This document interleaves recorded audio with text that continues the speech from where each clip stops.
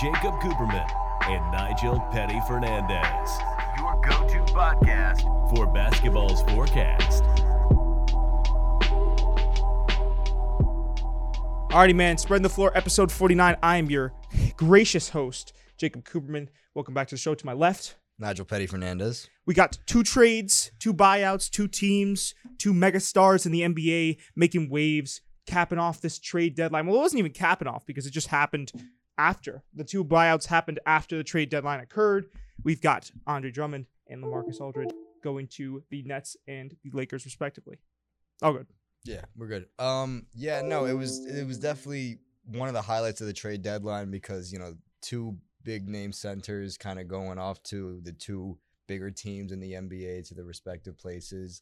Definitely kind of finalizing what, playoff predictions and everything, trying to make both teams as strong as possible, because I feel like the narrative in the NBA right now is that the Lakers are going to be meeting up with the Nets in the finals. Yes. So I think it's kind of funny that both of them just decided it's okay, we got to team up with, the two. Right. We got to pick a side, you know what I'm saying? If I had it my way, I would have switched. I would have switched. You trades. switched them? Yes. I don't know if I agree with you on that. So here's one, what I know. I knew you wouldn't agree with Go me, ahead. but here's the thing. I'm going to explain myself, Go right? ahead. You have a guy in Andre Drummond Yeah. that is a much better defender than LaMarcus Aldridge, Yes. right? A much better rebounder. He can average 17 points per game.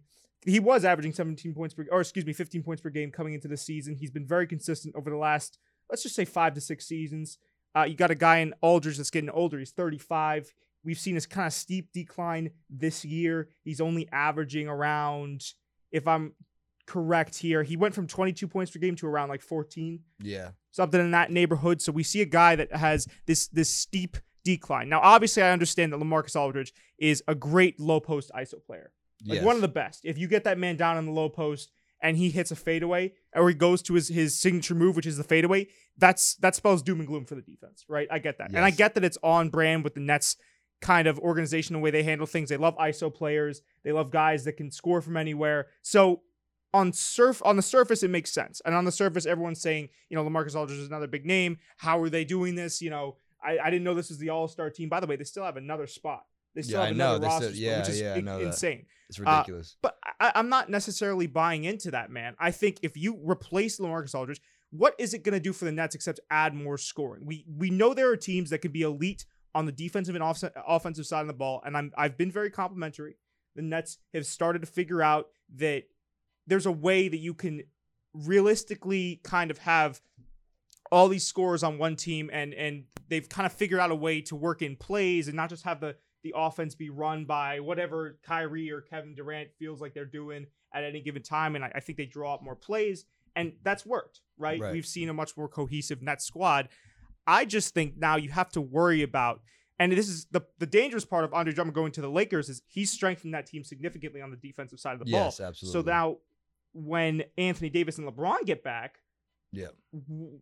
That's going to be a scary team. Now, I think the Nets come playoff time, their chief worry should be defense. They're still 26th ranking in defense in the league. They're first in offense. Obviously, their offense is dirty, and it's gotten even better. It's progressed over the course of the season. But if I'm the Nets, I'm looking to bolster my defensive side of the ball. And I know that Drummond, he's known as this guy that pretty much defends and primarily grabs rebounds. But Right. I think for sure that man can score the ball as well. Yeah, absolutely. He's very athletic. So, I would have just switched, honestly, I would have switched the scene, switched the trades. And you get a guy in LaMarcus Aldridge that helps with the depth at the larger positions on the Lakers. With Marc Gasol there, he's kind of washed. You obviously don't have LeBron and Anthony Davis. They're usually the go-to length on that team. Yeah.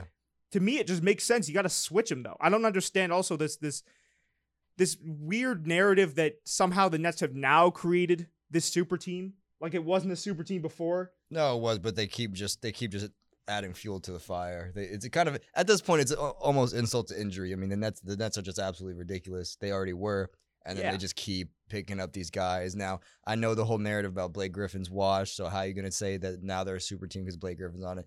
It's just the fact you got all these, like, good players, big name guys, guys who want big contracts. How do you fit them all in one team? You know what I'm saying? How are they doing that?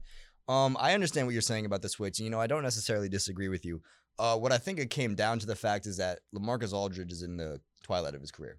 Yeah. It's coming to an end, obviously, within the next 4 or 5 years. Mhm. I think Andre Drummond is still in his prime. If not, he's getting over that hump. The end of his prime. I think that Andre Drummond is worth more. I think he's going to do more than LaMarcus Aldridge, and I think he knows that right now the Lakers would be the underdogs in that final situation. I think that the Lakers hey, there's these two guys. They're both going to be free agents. They're both going to get bought out. Who do we want out of them? Well, we got to convince Drummond that, he's the better guy. He's our guy. We want him on the team. We need some, when Anthony Davis comes back, we want someone powerful to come off the bench because we know the Nets aren't going to have anyone coming off the bench. I think that this is going to give the Lakers kind of a little bit of oomph that they needed. Yeah, you know what I'm that saying? we could agree on for sure. Right, absolutely. So while I understand that maybe it would have fit better the other way, I think the Lakers knew. They were like, no, we need Drummond. We can't take our chances with LaMarcus Aldridge. We don't know how he's going to perform. Yeah. You know what I'm saying? Guy's been on the Spurs his whole life. Then we take him over to LA. Well, that's another thing. It's like, to me, they see the Nets, doing that, and the Lakers go, oh, okay. Yeah. All right. Well, yeah, listen, you get Aldridge, right? You get a 35-year-old. He's great ISO scorer, but we'll take the guy that's, in my personal opinion, just a lot more well-rounded, a lot more consistent. Well, he's just younger. And younger. Yeah. And we'll take him over to LA. And yeah, you guys sign him. To me personally, this might be a hot take. This doesn't change the Nets team that much. This doesn't. It definitely adds a little bit. It adds a little bit of scoring. It adds a tiny bit, and I agree with you. I think that this trade impacted the Lakers more than it did the Nets. However, is that chalked up to the fact that Andre Drummond is just that much better than LaMarcus Aldridge, or is that chalked up to the fact that the Nets were already better than the Lakers, and by adding this, it doesn't really give them much? You know what I'm saying? I'm trying to understand. So you're essentially saying that the Nets kind of already knew that they were in that situation where they didn't need to bolster that much, so they just went for LaMarcus Aldridge. Yeah, they were like, if we can't get Drummond, we can't get this guy. We'll just the more affordable center. Yeah. That could be it too. You know I just still think that schematically, right? Like I think, Andre would have been a much better fit. But I see what you're saying. It could have been a much more affordable option for the Nets, but I think the Lakers they made the much better move here. Absolutely, and I agree with you. I think definitely that the roles would have fit better puzzle piece wise, right, if they were swapped. But I think that this was a good move by the Lakers. Hopefully, LeBron and AD will come back in time for the playoffs, and that we can actually see this in action. Because if it's not the Lakers, this is actually something else I want to ask you. If not the Lakers to beat the Nets, who? I see Utah getting up there.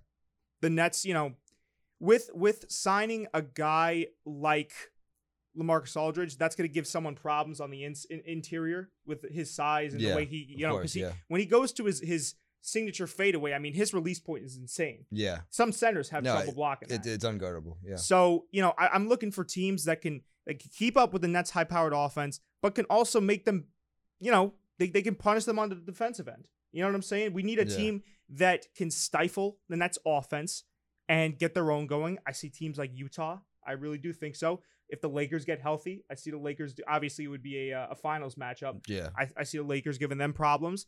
Who else? In the East, I have my questions about the Bucks because we know how inconsistent they can be during the playoffs. But if they get their act together, defensively, they're solid too. Yeah. Right? Who else? Outside of that, I mean, it'd be a stretch. I'd have to think. I'm going through the Rolodex here. Maybe the Clippers. I was gonna say there's two schools of thought when thinking about it. How do you take down a team like the Nets? We know that they're not very good on defense. We know that their bench is very weak. Right. But we know that they're just gonna try to outrun you every time. They're just gonna try to outscore you. They're gonna try to get up to 130 points, 140 points every single game. That's just how they play. Of course. Right.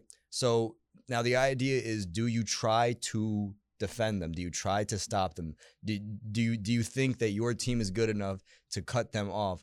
Or do you just try to outscore them? You know what I'm saying? Because do both. Well, obviously that's how you win a game in basketball. Defense win championships. But absolutely. But can Giannis really outscore three of those guys? You know what I'm saying? With the defense working as hard as it can on Giannis's team on the Bucks, do they get that? You know what I'm saying? Well, do they win that matchup? Obviously, I mean, Giannis is the go-to guy, but I think they have competent scorers outside of him. I mean, Dante DiVincenzo. No, of course. But Giannis I see what you mean. fun. That's always kind of been the issue with Giannis, right? Is that like, how is he gonna get it going? How can he truly be the go-to guy on any given Bucks team? Yeah. Right? How can he really maximize his potential? And they've had problems with that. That's why I don't necessarily want to give it to the Bucks. But I think out of the teams in the East right now, you got the Bucks, the Knicks. The Knicks have been overachieving, but the Sixers, but they're just above 500. I don't think the they Knicks give them aren't gonna No. do anything. I'm going through the guys that are up at the top of the East. Yeah. I mean, what I'm trying to say is there's spare competition for the Nets, I think. Hot take, I think besides the Lakers, the team with the best chance of taking them down is A, the Clippers, B, the Nuggets, in my opinion. Nuggets added scoring. You know, I like the Nuggets team. I think they work very well together. I think that they will, if you because the Nuts are very isolated offense. I think the Nuggets are exact opposite. Yeah, and I think that would work in their favor. That I also think the Clippers defense. Clippers have good offense as well, and the bench. Yeah, they would absolutely tear that team apart. Yeah. All right, guys. That is the end of the episode for today. Thank you for watching. Episode 49. Episode 50 is next episode. Yep. It will not be coming out on Saturday. It will be coming out next Tuesday. We're going to record it next Monday. So stick around for that. We got something special coming up. Yep. And see you in the next one. Thanks, guys. Peace.